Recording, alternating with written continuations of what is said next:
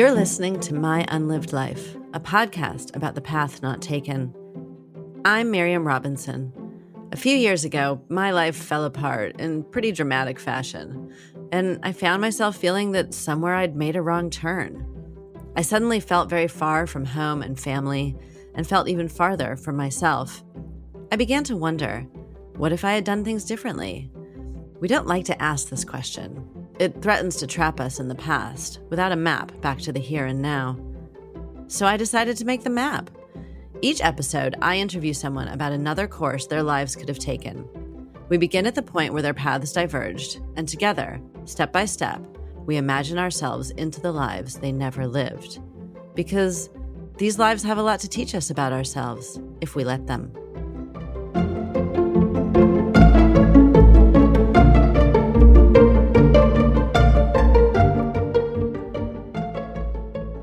For this episode, I spoke to Miki Berenyi. Miki is a singer, songwriter, and guitarist. She's probably best known as a founding member of the alternative rock band Lush, darlings of the indie scene in Britpop in the late 80s and early 90s. She's currently part of Piroshka and lives in London. Her memoir, Fingers Crossed, How Music Saved Me from Success, is an incredible account of a trailblazing woman and a seminal band delivered with vivid, controlled storytelling, and is available now in all good bookshops. When we spoke, Miki and I discussed what would have happened if, as a child, when her mother and stepfather moved to Los Angeles, she had moved with them, as opposed to staying in London with her father. Along the way, we discussed making friends on the periphery, the roles we can fall into both in bands and in life, and why being a little indecisive can be a superpower. Hi, Miki. Hi. Thank you so much for being here on My Unlived Life. You're very welcome. I'm quite nervous. So it'll be painless, I promise. It feels like deep therapy, but that's fine. It's marginally my intention. We have a really interesting path that we're going to explore today, and I'm really looking forward to it because it feels quite a departure from the life you've actually lived. And what I love about our interview today is that we are here in part because of the release of your memoir, Fingers Crossed, which talks about the life you actually lived in incredible detail and is ranging from, we range back, into the first half of the 20th century all the way up through today, and your amazing experience and your time in Lush and beyond. And I was just thinking about the title in particular in terms of what we're going to talk about today. And I'm just wondering if you could just say a bit about why you called it what you did, and how it pertains to what's inside the book. So I think the fingers crossed element is just simply, I think that's kind of how I've lived my life. It's like chaos happens and you just hope you get through it. And then the how music saved me from success. I'm not going to lie, I'm really bad with titles, and our publisher was asking me for probably about 3 months, and there's just an appalling list of terrible titles that were never used. And this was literally in the last batch of like, okay, I've completely lost patience with this, so I've just thrown that in there.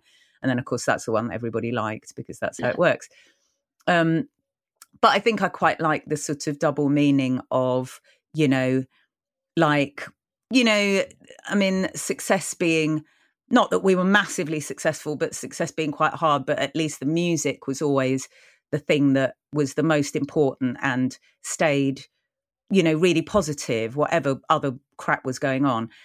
But equally, the other side that, I kind of got sucked into music without really thinking about it. And there's an argument that had I, pursued a different path, I might have been certainly wealthier, that's for sure. And possibly more successful, who knows? But, I think it wasn't, music and pursuing music was not a kind of, oh, this is going to make me rich and famous, not on any level. Just as well, I didn't expect that from it because it's certainly not what happened. Well, and we talked as well about the sort of traditional, the traditional definition of success and the traditional sort of sense of what it means to sort of be quote unquote successful just in a sort of normal day job, climb up the ladder sort of way, which is so not what you did here. And I think everyone is happy that that's not what you did here in terms of your life, because we have so much amazing music to show for it and this memoir. But I think we're going to get a sense of more of what's in the book as we go through and chat. But I think we should dive right in because we have some really interesting territory to cover. So can you, before we say what the path is and before we start down it, can you just give a little context? We're talking about a 12-year-old you and what you're dealing with at that time before we change your path. Well, my mum had remarried, so I was living between my dad in London and my mum and stepdad Ray in Windsor. And I had quite a settled life in Windsor. And then Ray decided he'd been a stuntman, he was a TV director.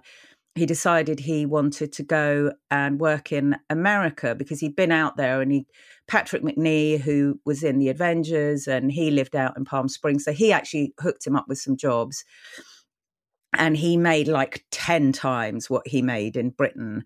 So he was totally dazzled by this and decided to move, him and mum out to LA and go and live there and work there, which was, I struggled enough being separated from one or the other parent, even when they were living in different cities.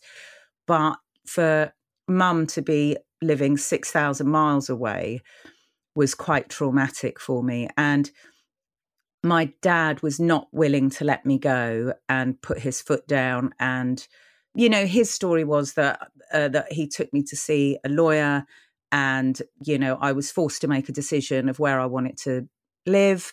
And so I stayed with my dad, and I would go and visit my mum during the summer holidays and Christmas. And but I missed her a lot. It's very difficult to have her so far away. And I didn't, therefore, in those sort of key moments of adolescence, didn't have a mother around. So I was, and at my dad's, it was quite a feral existence.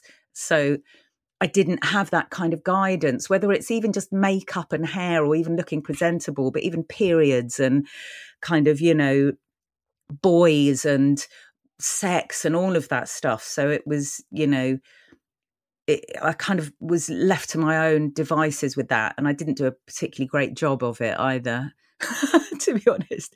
Well, I don't know what 12-year-old can do a particularly great job of it. You described it as a feral environment at your dad's. Can you say a little bit more about what that looked like? You describe it so beautifully in the book and heart-wrenchingly, really. I loved my dad so much. It's partly why I chose to stay with him. But he was quite a reckless and sort of, he was a womanizer. He was never kind of a drinker or anything like that, but he was just impulsive and reckless and did what he wanted to do and would often drag me along on these adventures, which sometimes was really good fun, but probably largely inappropriate. His house was collapsing from neglect. He had his kind of my Nazi grandmother, his mother, who was clearly, she was an alcoholic. I didn't even realize that till I grew up. But, she was quite a dark presence and had, abused me sexually. And it was, there was a kind of malevolence in that house, but there was also a lot of chaos and energy, I have to admit. There were some really good fun times and there were no rules. I could stay up all night. I could eat what I wanted. I could come and go as I pleased. But it was filthy and squalid and, frankly, quite crazy. In the book, I think that you do the most phenomenal job of balancing that darkness and crazy with the kind of light and energy and potential that it's gotten there. I mentioned this before. I think your description of sexual abuse is just incredibly well done, if you can say that. It's just, it's very straight and it's very clear and it's not flowery and it's not sort of glossed over. And I can't imagine how challenging that must have been to write. And then, as you say, you have the kind of raucous energy that clearly funnels itself directly into your music and the way you approach the music scene and all of that. And I can imagine it's quite hard to disentangle the good from the bad. Absolutely. I think the difficulty with writing about the abuse was not so much revealing it, because I have talked about it I mean, I played some Lush songs the other night at the launch, and I realised that, oh my God, it's all there in the lyrics. It's actually there, like, in detail. Wow. So it's not like I hadn't kind of confronted it before, but it's difficult to write about because I'm aware that, other people may have suffered their own version of things. You get through these things your own way. And I didn't want to sort of make it a kind of template for, people who, I think people who have suffered abuse suffer enough for having the wrong kind of abuse or the wrong kind of reaction. And so I think I just wanted to make it clear that this was very much my thing. I think that there will be other people who experience similar things who will relate to that. That's what it feels like. It feels like a very clear description, which I think is probably harder than it looks. Against the backdrop of this, obviously, we have your parents presenting you with a big decision, which is whether or not to move to LA with your mother, which is a big decision for any 12-year-old to make. It wasn't a straightforward question. You loved them both. You wanted to be with them both. So I can imagine that was really difficult for you. I think I must have blotted a lot of that out because, funnily enough, it was one of the harder parts of the book to write because I actually couldn't remember. I got quite confused while I was writing it, trying to sort of marry up dates and things. And so actually it's really confused. And my mum doesn't even remember the details. Personally, I think she's probably blocked them out a bit as well because it wouldn't be surprising to me that was quite a difficult period. And what I do remember is, I did get very badly bullied at school. So I moved schools at that point to a different school in Windsor. And I now realise that, well, obviously I kind of lost my, ability to sort of navigate quite a tough playground because I knew what was coming. I knew that there was going to be this wrench. I remember going over to America when they first moved there, my mum trying to sort of dazzle me with all these temptations, to encourage me. I actually had a friend of hers who had 2 daughters, and I remember going to Tammy's school for a day, some private girls' school in, I don't know where, in LA somewhere. It was very nice. But, she was clearly trying to push me towards this. We went like surfing at Malibu and, I was whipped around kind of Disneyland and Magic Mountain. So it was really this sort of look at this wonderful life you could have here, But I didn't like my stepdad. He already had like 5 children that he'd abandoned. And, having moved us from London to Windsor and now to LA, I really did feel like, well, who's to say? He's chucked away 5 kids already. I mean, this is quite a risky proposition. And my mum, bless her, was kind of, a good Japanese girl who centered her man. And, because in a way she didn't have to move. I mean, it was her money that moved them out there. That's the irony. And my kind of annoyance with her that I did think, well, you didn't have to do this, did you? Because he was relying on you financially to actually make it possible, or certainly her parents who were wealthy. So I think she, knowing that she would always be a kind of satellite around whatever man she was with, that wasn't really going to work for me, not with someone like Ray, who I felt was very willful and selfish himself. And I didn't feel was going to look out for me because he didn't with his own children. I mean, that kind of thought process at age 12 is just a huge amount to have to consider. And it really orients you towards others in a way that is, I guess, different from the experience of a lot of kids who are just profoundly selfish and thinking mostly about their own experience. Selfish, not in a bad way. I mean, I think children are allowed, they should be allowed to be selfish. They should not have to think about those things. But I think from, the time when my parents split when I was 4, I did have to think about that stuff quite a lot. It was always, I mean, like I say, some of it was great. I went to Japan, I went to LA, I went to Hungary. I had these amazing kind of, experiences, but there wasn't a lot of predictability. In fact, there was none. Because my mum would vanish off on acting gigs. My dad would go away on press trips. So I didn't know, he would be like, yeah, I'll be back in 2 weeks. And then it was 3 months. They weren't incredibly hostile with each other. They still communicated. But I just didn't know from one minute to the next when I was going to see either one of them. I think we're going to create a slightly different scenario for you and see what that ends up feeling like, if that's all right. Yes, absolutely. Great. We're going to go back to that moment where there was a question as to where you're going to live. Your mom wanted you to be with her. Your dad wanted you to be with him. And we're just going to say that your mom, instead of leaving it up to you, your mom insists that you come with her, and she makes it happen. So you're 12 years old, and she says, "Nope, I'm not leaving you behind. I'm moving to LA, and you're coming with me." Does that feel right? Okay, I will try and get my head around that. Yes. So first off, because as you say, your parents were able to communicate, what kind of deal do they set up? What's the sort of structure? Because you are going to want to see your dad. You are going to want to be in touch with him. I know that like American schools have way longer in the summer for holidays. Yes, yes, they do. So I probably would have had like a sort of fair old stretch, and been able to spend quite a lot of time with him, I think. I mean, the difficulty would have been I always really appreciated the fact, however traumatic it was, that he really held on to me, because it was, I've certainly met enough people now who are my age whose fathers didn't do that.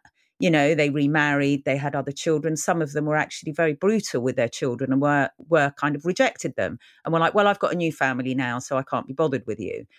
And the fact that my dad never did that meant an enormous amount to me, because however selfish he was, and he may have even done that for selfish reasons, but, I genuinely felt loved and I genuinely felt needed. So that stabilized a lot of the kind of chaos. So I think it would have been, so I don't think I would have lost touch with him. I think I would have missed him terribly. I actually think that possibly without me there, he would have shipped Nora off, mad Nazi Nora. He might have shipped her off long ago. Like, I do think it was like we were kind of meant to look after each other while he could kind of come and go as he pleased. Oh, that's interesting. Without me there to balance the mania and the neediness of Nora herself. It was a bit two birds, one stone, you know what I mean? Because obviously I was a kid, so he needed someone there if he was going to vanish off for months and go off and shag loads of women or whatever. But at the same time, it kind of was like, oh, here's the solution. I'll bring my mother over. She's, and they can kind of occupy each other's time, which would have been fine if she hadn't have been completely nuts, an alcoholic and a child abuser. Well, let's figure it out. Let's get you to LA and we'll check in on your dad in a minute. So you go to LA and you're living, and they've bought a house, presumably somewhere delightful. And you have your own room there. You've got a space there that's yours. They moved to Hollywood Boulevard. It's sort of in the Hollywood Hills. It's like the last house in Hollywood Boulevard. So Hollywood Boulevard, like LA, it's sort of huge, sprawling, long roads, but it actually winds up into the Hollywood Hills and is kind of up there with Sunset Plaza Drive and stuff. So they had this big house. Ray was a real collector of antiques, and, every surface, every wall space was covered in just, bits and pieces. And, he was quite snobby about it. I mean, he was from a very working class background, and full credit to him. He'd, wrenched himself out of that and made a life for himself that was actually quite glamorous. But he was very hung up on class, as a lot of, British people are, still, and was trying to reinvent himself as some sort of, I don't know, some blue blood. He would literally put on a voice and almost make up a past.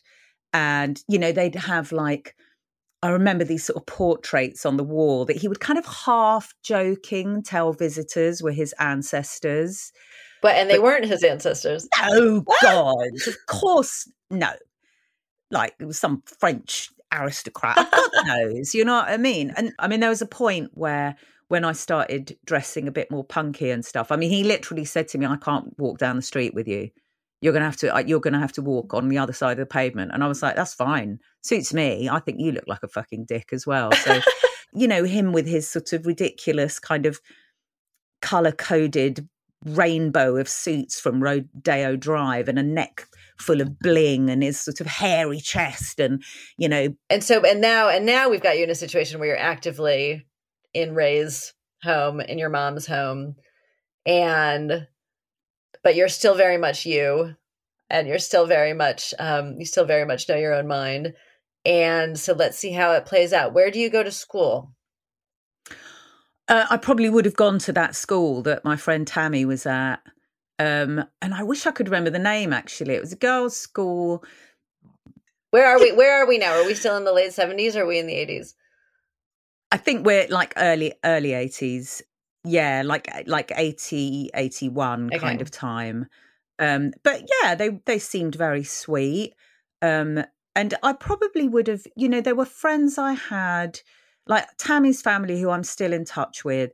They were a really stabilizing influence. You know, I spent a lot of time with them, and they were just smart, quite religious, actually. That was always a bit of a shocker for me. I do remember going around and forgetting that they say grace, you know, just tucking into the food and think, oh God, sorry, you know. But her dad was kind of lovely, you know. But it depends, you know, because I think that Ray was so snobby and status obsessed that, you know, I don't know if that school would have been good enough for him. Do you know what I mean? Because he liked to sort of brag his accomplishments, and we were all meant to fit in with, you know, this image that he was kind of constructing. In that case, do you stay at the same school as Tammy, or do you go to a zhuzhy private school or something? I don't know. I don't know what zhuzhy private schools are like in LA, really. That was my one experience of going to some school.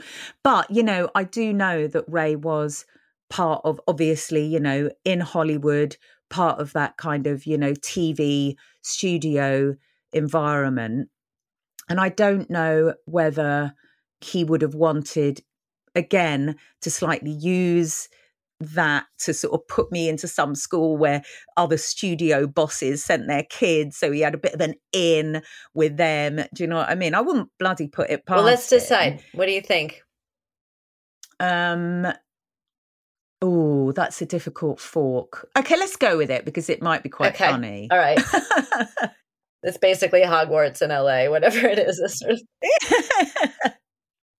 I mean, I suspect that if I'd have gone, you know, at the time when I was 12, I mean, I was uber geek at that point, you know, glasses, you know, terrible haircut that Nora had probably given me, and, you know, acne and bad teeth and the lot, you know.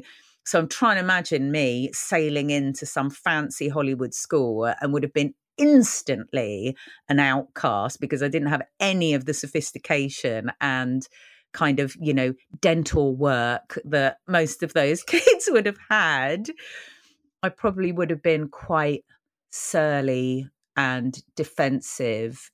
But having said that, you know, I did learn, I had already been to several schools at that point, and I was used to, you know, my past was that I had gone to, like, you know, different primary schools. I'd gone to, you know, a school in Windsor that was a state school. Then I went to a private school that was in, you know, it was a convent. I'd gone to like state schools in London. I'd been to, like, you know, I mean, Hampstead, New End was like a state school, but it was in Hampstead, you know. So I was kind of used to changing, you know, my accent. I'd been to school in Ladbroke Grove that was rough as houses, but it was a girls' school. And you know, there it was like fights and kind of, you know, whatever. But I did learn to fit in places. You know, I did sort of have this sort of period where it would be like I would be such a fish out of water, not least because I was moving mid-term usually and everyone else knew each other. But it would take me a couple of months, but I'd figure out, okay, I see what I have to do. This is how I get popular. This is how I fit in. This is what I change in the way I talk or the way I look. And so it's likely that I would have, you know, gone through a sort of difficult period. Okay, so what does that mean? What does playing this particular game look like? I mean, I suspect it would have been, you know, I was never someone who particularly wanted to be friends with the A-list. So very, very kind of obnoxious and confident people kind of pissed me off. The peripheries are always so much more interesting. Those people in the middle of it who are the movers and the shakers, they're often kind of very uninteresting people because they're so solipsistic anyway. It's not really where close friendships and meaningful relationships are forged. You're having to sort of, if you make friends with those people, you're having to make friends with their entire image as well. It's very difficult to break through that. Whereas people on the periphery may be more guarded and it's a slower thing to get to know them because trust is an issue, but they tend to be more rewarding relationships because there is that trust and there is that quietness and there is a sort of, well, I'll tell you this, but don't tell anyone because I'm slightly ashamed. And, that is a better relationship. And those are the relationships I'm drawn to. So I don't necessarily think of that as a bad thing. I think it's a great signal, actually. I mean, to me, it's a red flag. Someone who's blaring their opinions and is like the center of attention and really thinks they're the bee's knees and self-describes as a great bloke or like, I'm just such a lovely person. That is a clear sign that you want to run in the opposite direction. You're not kind of hanging out with those kids. Who do you, running with the A crowd? No, not my bag. Good, I'm really. glad. So who is it? So, well, I just think, I mean, I was quite bookish. I was quite academic. I did like school and I liked school work. So I think that I probably would have got in with people who were similar, really, and I was drawn to people who had quite stable family lives. Like, weirdly, I didn't find so much connection with, you'd think that you would find other kind of lost people and those would become your friends. But I think I was just too lost myself. So a lot of the kind of boyfriends I got throughout my life, a lot of the friends I made, I was very attracted to the fact that they were from, like Chris, I mean, the most idyllic, two brothers, like parents together, family holidays, Just say briefly who Chris is, just in case. I mean, any fan of Lush will know, but just in case. So Chris was the drummer in Lush, but I met him when I was at college and became friends before he was, that. And then I went out with him and I was his girlfriend for about a year. So, I visited his family a lot. And I think because I was always searching, my family was so fragmented and all over the place that really appealed to me. And I think not kind of stiff families. I mean, there were a lot of people I met in my sort of childhood whose parents were aghast that their girls were like friends with me because I was just seen as a terrible influence. I mean, with some good reason, I'll admit. I mean, that's just such a wonderful thing, isn't it? To be able to orient towards people who are good for you. So you find some sort of fellow bookish buddies. You're doing well at school. I mean, presumably it's quite a good school. I mean, we're going to hope that at least like the education is solid, given all this money that your mom and Ray are shelling out for it. Anything in particular academically that you're taken by or that you get into? See, if you're 12, I mean, the thing about America is that 12 isn't high school yet. So you're in middle school. Oh, okay. Is there anything in particular that is grabbing you, whether that's extracurricular, whether that's because obviously part of the development of you as a musician was being in this London scene. But I'm just wondering what sort of seeds we're planting for your development here. Are you playing an instrument? Are you writing? Are you a history nerd? What's happening? I mean, English was always my thing, and I liked, I was a diary writer, so I think I would have gone down the sort of arts route much more than the science route.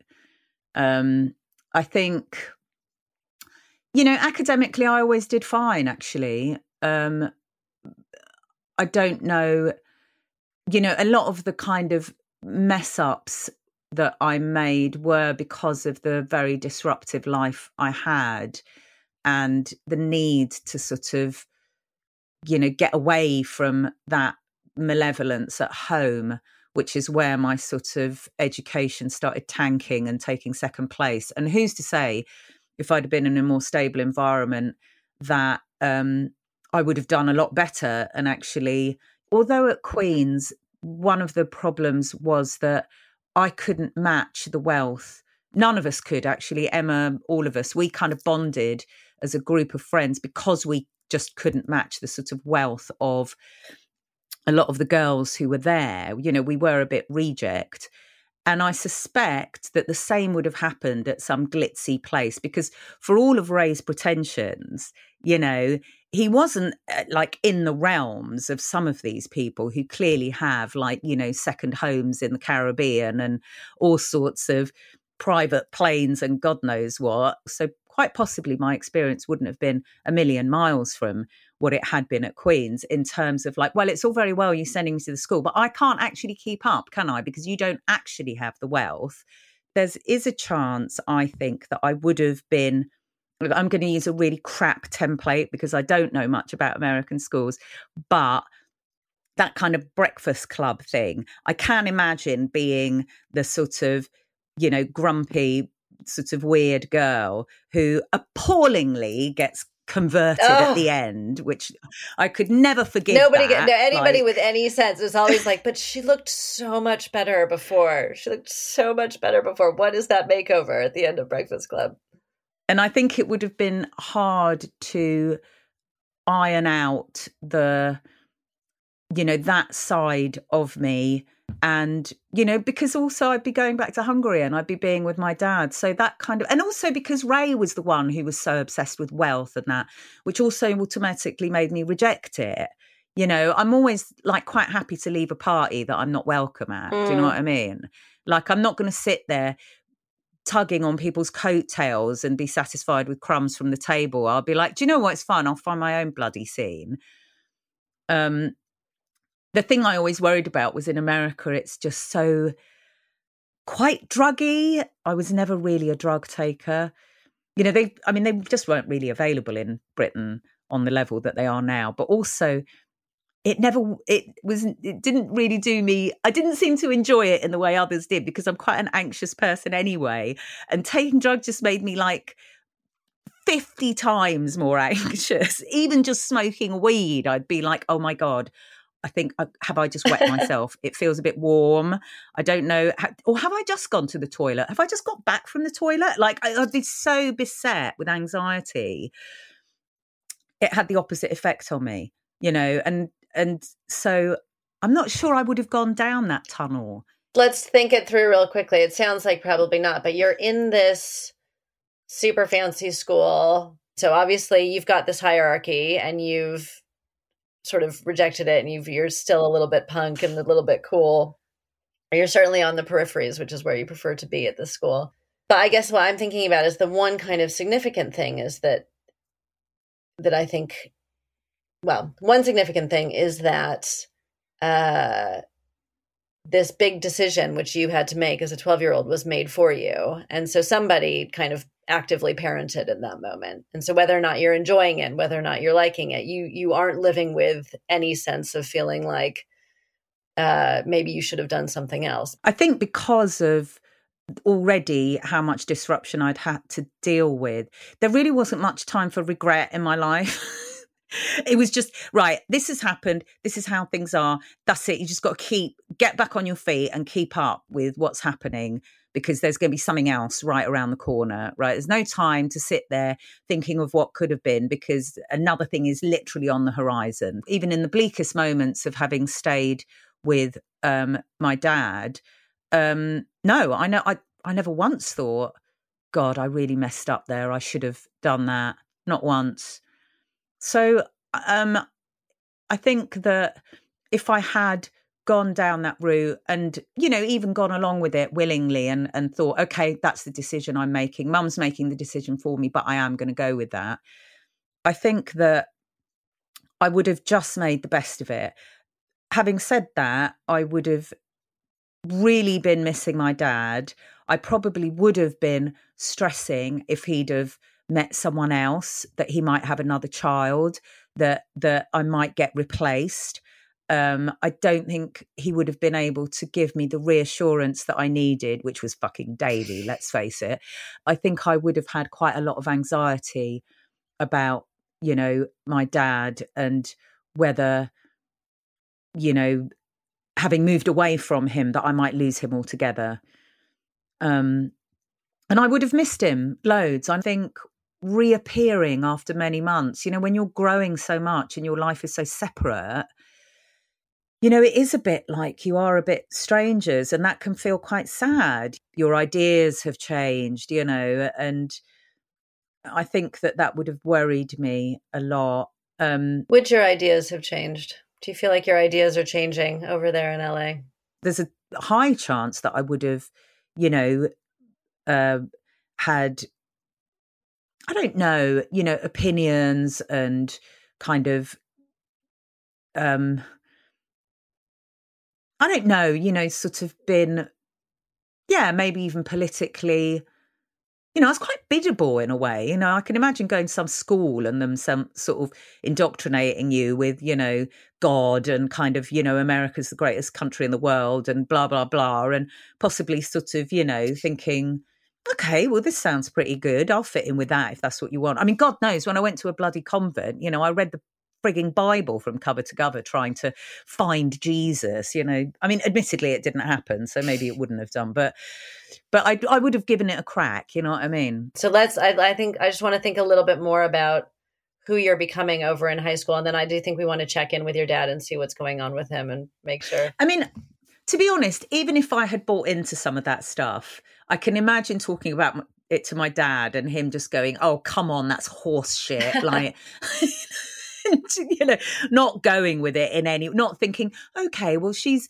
growing into this person and let's respect that and support it. No, he would have been like, what absolute bollocks. I can't believe you're even buying into this, which would have had an influence on me and made me sort of rethink, you know, whether it's trying to fit in with Britpop and become some sort of, you know, ladette, or whether it's trying to be, you know, Emma's best friend in the world or whatever, you know what I mean? And failing at that miserably, you know what I mean? Because there's a point at which I reach a point of tolerance and I go, actually, this is absolute nonsense. Like, I'm not doing it. And it would feel like a failure on my part at the time, but I literally couldn't control that. And you feel like that's your dad's sort of voice a little bit in you, just going, nah, nonsense. Yeah, because I think ultimately he was quite, he was very single-minded, you know, he had his opinions and he was unswerving in that, you know, and he, you know, loved his friends and he could be passionate about things. I'm not saying he was totally rigid, you know, there were kind of political arguments you could have with him where he would discuss things, but he was a very thinking person. I do think I inherited that because it was that kind of, well, you need to think about what you're trying to fit in with here. And does it make any sense? And that has made me quite wishy-washy in later life. You know, I have always been someone who weighs up and consider. I mean, I'm saying it as though it's a bad thing. I don't think it's a bad thing. But I'm always quite sort of, I have sort of envied people who are, you know, people like Emma actually, you know, who are quite solid in what they think of how the world works and how they fit into it. But at the same time, I do think I had quite a self-preservation. I would get into trouble, but I knew how to get out of that trouble as well and deal with it because I'd had to do that quite a lot in life. You know, when you hear some podcast about like, you know, people who join a cult or something, and I just think, no, that's not me. It wouldn't have been. And I'm not saying that in a kind of I'm too clever. It's just that I'd had already a past of being, you know, being subsumed and rejecting, constantly moving. And I don't think I could have got swallowed by something, whether it's a group of friends at school, whether it's, you know, religion, whether it's Ray's kind of status obsession. I just don't think that I ever bought into things wholesale in that way. I was always questioning them because I'd always had two sides to my life. I'd always had mum and dad and, you know, two completely contrasting experiences that I wanted to hold on to both of them. I didn't want to reject either, which meant having to balance things all the time.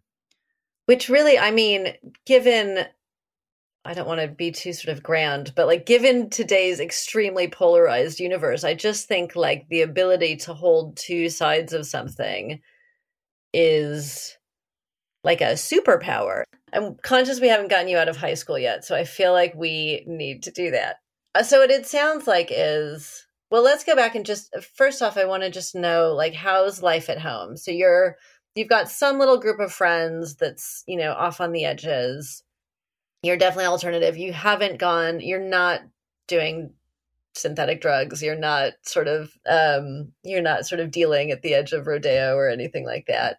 But you're doing well in school, presumably. You're doing well in English. You're writing in your diary. How are things with your mom and Ray? So in real life, they split up when I was about 16 or 17. And that's very likely to have happened. My mum was always financially fine. You know, she had that kind of muscle. So I think we would have been all right. Okay. And we would have had, you know, a place to live. I mean, unfortunately, the next partner she got was even worse than Ray. So it's quite possible that I would have had a pretty bad time with him. But given that we're talking about sort of 17, 18, there's a chance that it would have been like, right, I'm going to go off to college and I'm going to get the hell away from here. And, you know, they certainly would have had the finances to send me somewhere pretty fancy, I suppose. And I do think I would have got, you know, some artsy kind of, you know, English and art and music and whatever the hell, you know. I mean, weirdly, I wasn't musically trained, so I wouldn't have been able to compete with, you know, people from LA who had like private lessons since they were 4 or whatever. But I think in terms of like doing English and art. Would you have done any music while you were in your fancy high school? I mean, I might have done if I'd have met the right people. I'm sure that I do think LA had quite a thriving kind of band scene. And I do think there was, you know, obviously a kind of punk rock underground as well. I'm not sure how much that married up with private fucking Hollywood schools in LA. It sounds more to me from what I've kind of heard is more of a sort of underbelly and people coming from out of town actually and being new arrivals there and forming bands and, you know, doing that kind of thing. So what do you think? Do you think you find some route into that scene, or do you think that it's just too foreign and you go to Sarah Lawrence or something? That is a really difficult one because I was so, you know, I think because so much of the direction my life took was down to the people who happened to come along at the time, you know, or the decisions my parents made, that I needed a catalyst, you know, is what I'm saying. So if I'd have got in with a group of girls, you know, at my school and they were all off to some college, you know, I'd have been like, great, we're all going to go together. And do you know what I mean? And I would have embraced that. Whereas if I had been kind of slightly rejected in that group or found some, you know, kids that were really into music and, you know, that world, I probably would have jumped ship in that direction. Or, you know, I mean, I still think I would have gone to college. It's just that I might have gone to UCLA and carried on. You know what I mean? If I was in with the scene, I would have, you know, wanted to still be part of that. So let's just say that I would have thought, all right, okay, that's the compromise. You know, I can still stay local. I can still kind of have my sort of outside school scene and pursue being in music or whatever. Is it possible that you've met somebody who's got some solid connections in the music world? Like, is there or have you gone pure punk and you don't want any of those connections? Or is there somebody who can actually open some doors for you?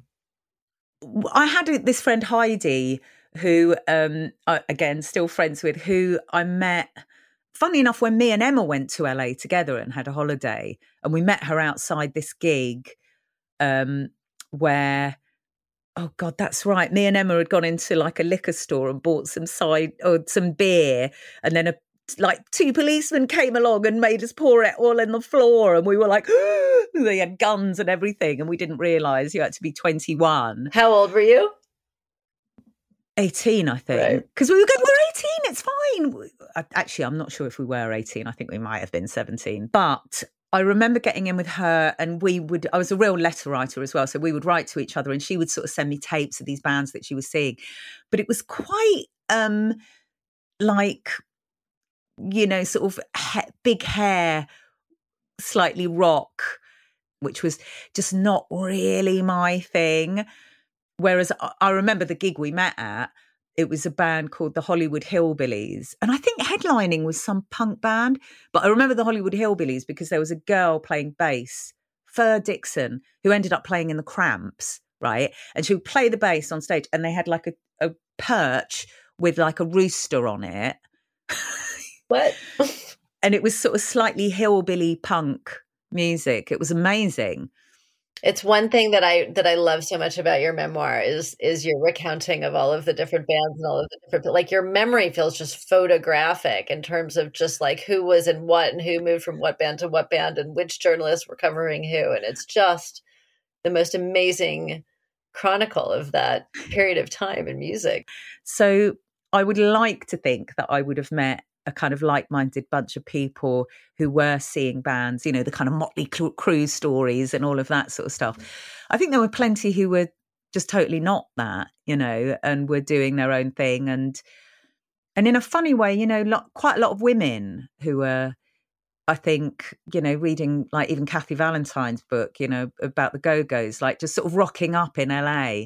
Lots of people kind of gravitated there, and women in bands did. And they kind of, do you know what I mean? It wasn't just a load of kind of male rock stars and then a load of groupies. I do think that there was a kind of place for women to sort of bond and actually have their sort of voice.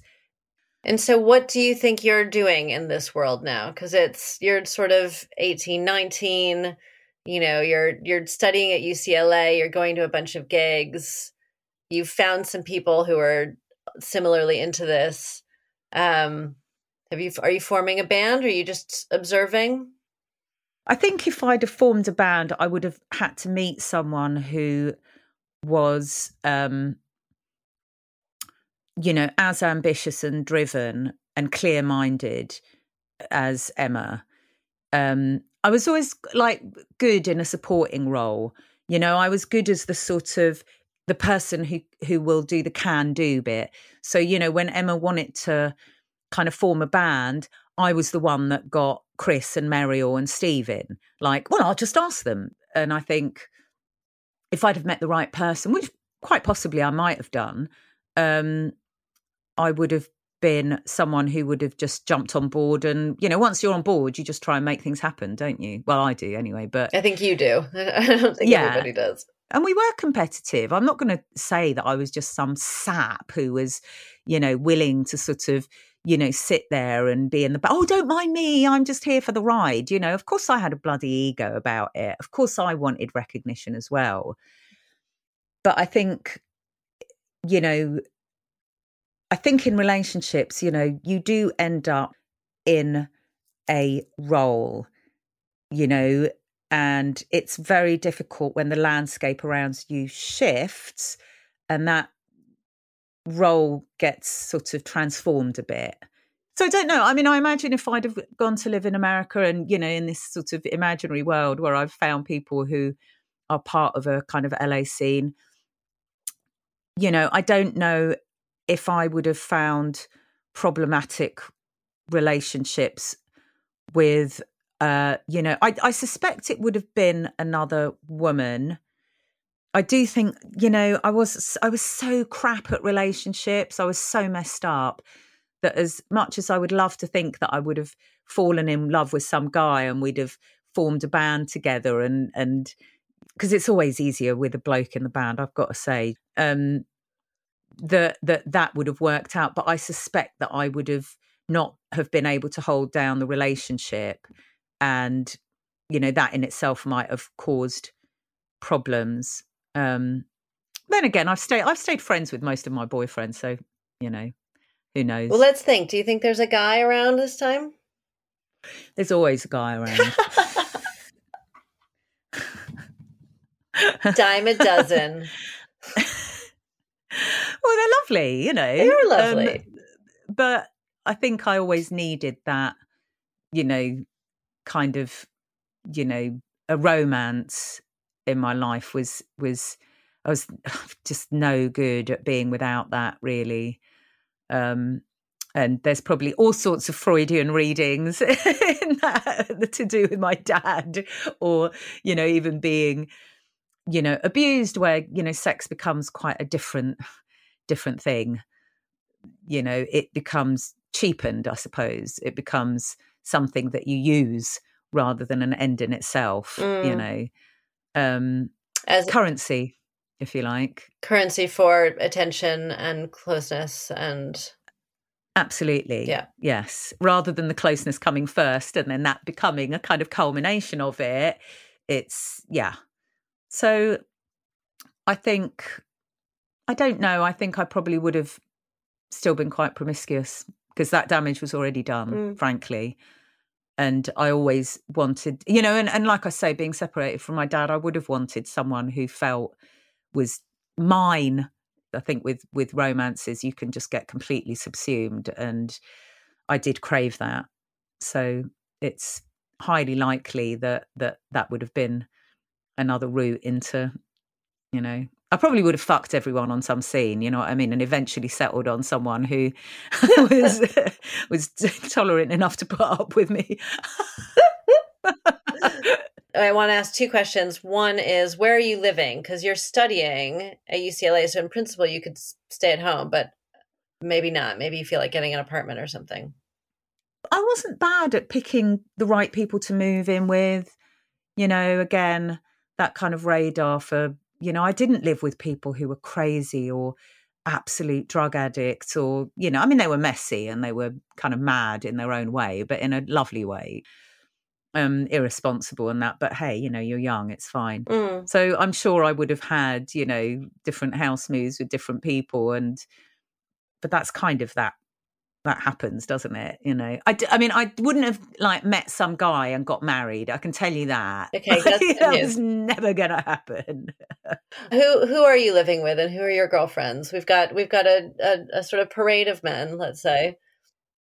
Oh, I was very quick to move in with men. Okay. Like, it was a great, you know, way out. And, you know, it just made it very problematic if I like started sleeping with other people, you know, that would be quite tricky. Which you did sometimes, right? Which I did sometimes. And how did the men handle that? That you were living not great, with? Obviously. How did they feel about that? You know, after I met, you know, there were plenty of really lovely blokes I went out with. But you know how it works, you know, you think they're the one and then, you know, they're not perfect and you're not kind of heart beating fast every time they walk in a room. And I couldn't convert, you know, lust and that kind of overwhelming romance into a stable relationship that grows into something else, because I just didn't know how you make that happen. I had no example from my parents of actually putting in that kind of work and sticking with a relationship because it's important, which meant that as soon as the kind of first sort of gloss of everything being overwhelmingly wonderful wore off, I don't really know how to sort of move on with that and make it, you know, more solid. So I would just, you know, I'd suddenly meet someone else and then think, oh, they're the one, you know, and I was constantly chasing this perfection and thinking, oh, you know, maybe I made the wrong decision. Maybe the right one is round the corner, you know, and they're the person I should be with. And so I'd kind of, you know, I was never clean. I could never leave and then think, oh, let's find someone else. I was always like, what did Julie Burchill say? It was like, well, you don't get out the bath until the central heating's on, do you? You know, it's like, that's that was the kind of... So, you know, it was that kind of serial relationships and romances and whatever. And it took me quite a while to you know, my diaries are full of like, oh God, why am I doing this? I love him so much. He's such a great bloke. What's wrong with me? So it's not like I was just carefree and, you know, footloose. I was troubled by it and upset by it and couldn't understand what I was even doing to myself, you know, and to this person who I genuinely really cared about and was hurting. Like, but I just wanted to, you know, some perfect man to come along as a package, and then everything would just be fine and I wouldn't have to think about it. So it took a very long time to realise that that's not how it works. And what presumably with your current partner, Moose, and your kids, like somehow you figured out how it works. Like, how did you figure out how it works? Did something shift? I think children made a huge difference, because I think when I was trying to just manage my own self and my own desires and my own problems, it was always very tempting to jump ship and just stop agonizing about it by going to the next set of open arms and just too much to deal with. Let's just start again. Let's just try again. And children stop you from doing that, because it's like, well, there's no starting again. And whatever you do now is going to impact that other person for the rest of their lives. And so you need to think really, really seriously about what the hell you're doing now. And it was good for me, you know, it centered me and it made me able to just not think of, you know, my parents and boyfriends and people who just come in and out of your life because it's a choppy sea and you're thrown in whatever direction. It's children, and you have a role in their lives that is completely irreplaceable. There's no second chances there. You know, I'm not for a minute suggesting that people should stay in unhappy marriages for the sake of their children. That in itself is a valid decision to leave because it's unhappy, and make sure that they get the best upbringing possible, you know. And so, you know, back in our imaginary world, I do imagine that, you know, I'm sure I would have found a nice boyfriend eventually, and it would have been great if I could have done music with them or whatever. But those relationships are very complicated, especially when you're young. You know, I'm able to be in a band with Moose now because I'm 55 years old and we have children. So I think that I would have finished my studies. I think I would have done reasonably well with that. And, you know, if I'd have gone off to do bands and God knows what and not got anywhere, then I think I would have done what I kind of did with Lush, which was, you know, I used that degree and I got, you know, I became a sub-editor. You know, maybe I would have gone into publishing, maybe, you know, whatever. Maybe I would have got involved in film, but actually making film rather than, you know, acting in stuff. What does it feel like? Does it feel like you find a band, or does it feel like you find film? Interesting. Maybe I would have found film, you know, because I can be quite techie actually. And I did like writing. And I do wonder if music was something that I ended up in, you know, so circumstantially. You know, there's so many just kind of, like, I loved film. I grew up absolutely loving film, and I still do. So there is a chance that I would have got into, you know, writing or you know, people always say directing, don't they? I'm not sure I would have had the kind of like the ego actually to be a director, but I can, and I don't think I would have had the patience to be like someone who was, you know, an agent or someone on the real business side of it. I think it would have been on a creative level. Writing would probably be the most obvious. I mean, I think there is a kind of world, you know, given that it's Hollywood and given that there are so many actors that clearly flood, and people who want to be in that industry who flood into that city, and shitloads of them who don't get anywhere. Yeah. Right.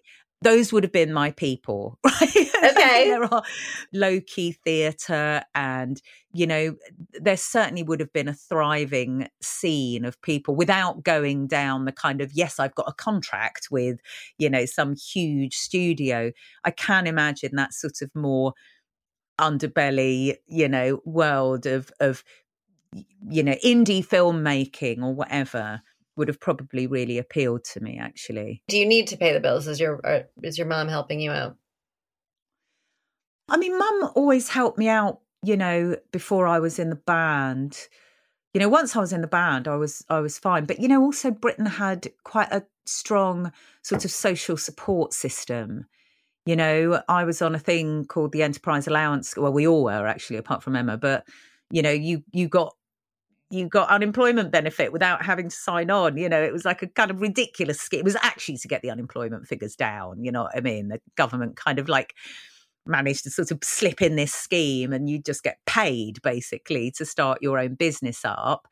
So I don't know. In America, I think that would have been, you know, trickier. But having said that, you know, I would have been immersed in a culture where, again, there's so many actors and people who were doing like bar work or would get jobs as kind of runners on film things to make up the money. I mean, I don't think America at that time was particularly short of, you know, hiring opportunities, not like Britain where the unemployment was through the roof. I mean, it was just, there were no jobs. I think that, you know, I probably would have got some waitressing job or worked in a bar or whatever to supplement whatever the hell I was doing, you know, probably living with some bloke, you know, hopefully have some friends, maybe meet like some, you know, equivalent of Lena Dunham or something who's got real drive and ambition and, you know, needs me there to sort of, you know, help facilitate her genius or whatever, you know, and eventually fall out with her and then make my own film. Do you think that's what happens? I would have needed someone to be a catalyst to give me the confidence. I think there's no way I could have kind of mingled in that crowd and just thought, I'm going to make my own film. I'm going to hire my own people, or I'm going to write my own TV series and pitch it. Or there's absolutely no way I would have been able to do that. I just know that about myself. So I think I would have needed to be involved in a group and, you know, had someone who was like a partner, you know, that made it fun, actually, as much as not just sort of leeching off their talent, but, you know, actually someone who made it, you know, interesting and fun, that we could be on this journey together. And you know, there is a bit of an us against the world thing with me, you know what I mean? I'm aware of how hostile the bloody world is. I know it is. You need to find your allies and you need to find someone who will kind of accompany with you and sort of bounce off and that you feel is wanting this as much as you do, you know. So I would have had to find that equivalent. And I'm just curious if we can think for a second about what you guys make. What's the film or the show? I was quite obsessed with comedy when I was young. I kind of forgot to put this in the book because I was sort of, you know, oh God, I've got to write about music, like put some bloody music in there, you know. But actually, I listened to as much comedy on vinyl records as well. Like I had Billy Connolly, Woody Allen, all sorts. I can't even remember the names. Like old records that you could pick up for like a pittance in secondhand record shop. Bob Newhart, that was it. Like I had a Bob Newhart record that I used to play to death. Like, and I used to love like sort of, you know, a lot of American comedy. So I can't imagine myself, you know, writing some like very bleak, despite my background, right? People always think, even with this book, people think, oh God, it sounds really dark. And I'm like, there's dark stuff in it, but I'm not really the person who will sit there and mine the darkness. And I don't want to say wallow in it because plenty of people need to work that crap out. But I pull away from the very, very, very dark part of it. You know, I can see the humor, the gallows humor in a lot of it. So if I was going to write something, it would have to be a bit funny because I think it has all that. And I felt that very much with, the Michaela Cole thing, that We Will Destroy You. Yes. It's really dark in places, but she's not perfect. She's problematic. It's really funny in bits, you know what I mean? And there's a lot of comedy in it. And I can imagine that would be my sort of thing to aim for. I love it. I love we found you a thing. You've made... Actually, you know what I want to do quickly before we're done? I just want to check in on your dad. How's your dad doing? Because you've been How's gone for a while. my dad doing? I do think my dad would have gone back to Hungary as he did. Okay. I think he had enough of Britain. And funny enough, my mum's about to move back to Japan. And I do think there's something about people, returning home if they can. I think we would have maintained a good relationship because I loved him and I would not have let him go. And I do know that he loved me. Even if he'd got another family, but I don't think he was ever going to. He was so unable to actually to settle in that way, even if he found the most tolerant woman on earth. And actually, I say that he did find tolerant women, and even that didn't work out. So I think he would have ended up probably very much as he did anyway. And I'd have been going back to visit him in Hungary and having arguments with him and, falling out and then falling back in again. And I do think it would have ended up probably not madly dissimilar, Okay. Maybe I'd have been less angry with him because, maybe I'd have got away from Nora and, maybe I wouldn't have blamed him quite as much for not protecting me because it would have been taken out of his hands, and so I would have just had the kind of missing him and wanting him and being able to enjoy him. That's really interesting because did Nora's abuse, did it last all the way through? I can't remember. Did it last all the way through high school? Or sorry, secondary? No. I mean, the sexual abuse, I think, ended before I was even, I think it ended sometime around the time I was in Windsor, so probably about 9 or something. But the emotional and the mental abuse never stopped. And she was,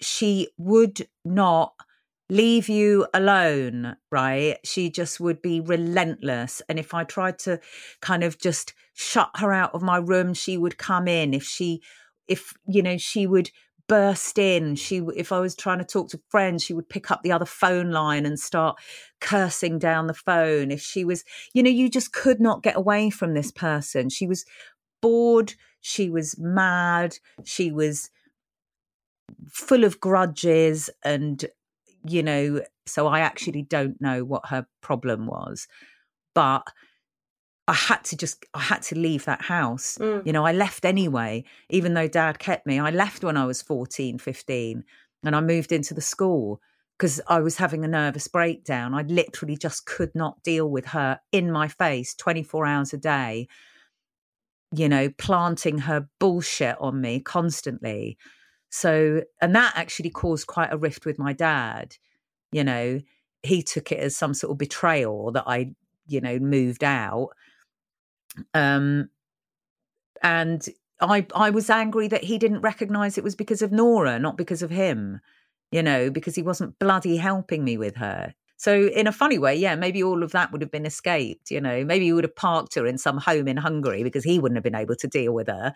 And, that bit would have tidied itself on its own, That is really interesting because essentially what we're saying is you wouldn't have then had to make the choice to leave when it got too hard. So your leaving would have been much more circumstantial. I'm just going to LA as opposed to I'm leaving this hellhole. At which point, maybe you guys could have maybe it would have led to a slightly what's the word? Maybe less fraught kind of, scenario. But I was going to ask if LA feels like it remains home, or actually if the lore of Britain or your dad in a Nora-free universe feels like it pulls you back, or if you stay. I think once I'd made my bed, I probably would have stayed in it. It's very difficult to tell because I was so hostile to LA, not partly because, you know, I needed to sort of justify why I didn't move there. You know, I think that if I had been brought up there, I have a feeling I would have moved to a smaller community, whether that's Santa Monica or at the time Silver Lake, or somewhere that was considered a bit more happening than bloody Hollywood, you know, which just felt very arid and moneyed to me. And there was nothing there that I really engaged with, you know, circumstantially or deliberately.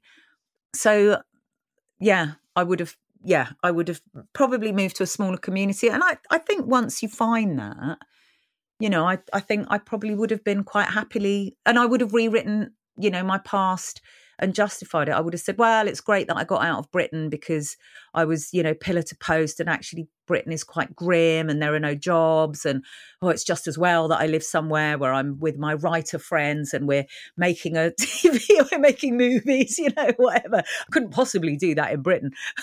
You know? Especially if you're somebody who's constantly weighing things up and is constantly kind of looking at things from all sides. There's a point at which you have to shut the door, otherwise you will lose your mind. Yeah, for sure. You know, and you just have to feel comfortable with where you're at now and feel like you can balance it and move on, you know. I'd moved so many times. I just don't, you know, I mean, I literally live, you know, I could virtually see where I was brought up, you know what I mean? Like, for all the touring and the this, that and the other, I live very close to Staverton Road where I grew up. I don't want to leave. You're going to have to carry me out of this house in a box. You know what I mean? I'm done. I found the people I want to be with. I found my community. That is fine. And I probably would have felt the same living in my fantasy Santa Monica community with my artsy friends with nicely straightened teeth. Do you do the teeth? Do you get it done? Oh, for sure. I don't think I think that probably would have been step one. That would have been even like trying to fit in even that first day at school. I'd have been like, right, I really need to get my teeth done. Yeah, fair enough. So I'm not gonna endure a lifetime of living in LA with people talking about my teeth the whole fucking time. Well, I'm glad we've been able to do that for you. I think that's a delightful place to stop. How about you? Yes, that was good fun. Do you know what? Before we did this, you said, don't think about it. Don't think about it. Just let it happen. So I did exactly that. So that was just, and that was quite, I'm not usually like that. I'm a real overthinker and I'd be taking notes and blah, blah, blah. So it was actually quite liberating. Oh, I'm so glad. Thank you so much for joining me. Thank you.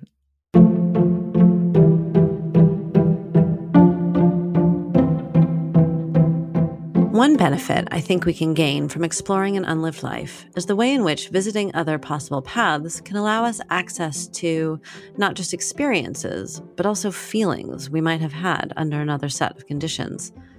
By the end of our discussion, it turned out that by following a path which took a major life decision out of her hands, Miki then avoided another major crossroads, leaving her father's house and her abusive grandmother at the age of 14. In her other path, this seemed to relieve her of some of the anger she'd felt towards him, who she loved dearly, but also felt hadn't done quite enough to protect her. The realization came late, and so we didn't have much time to discuss it, but while Miki definitely doesn't wallow in regret or dwell in the past, preferring, as she says, to get on with things, she did open herself to a potentially new feeling, which may well serve a function in the life she lives now.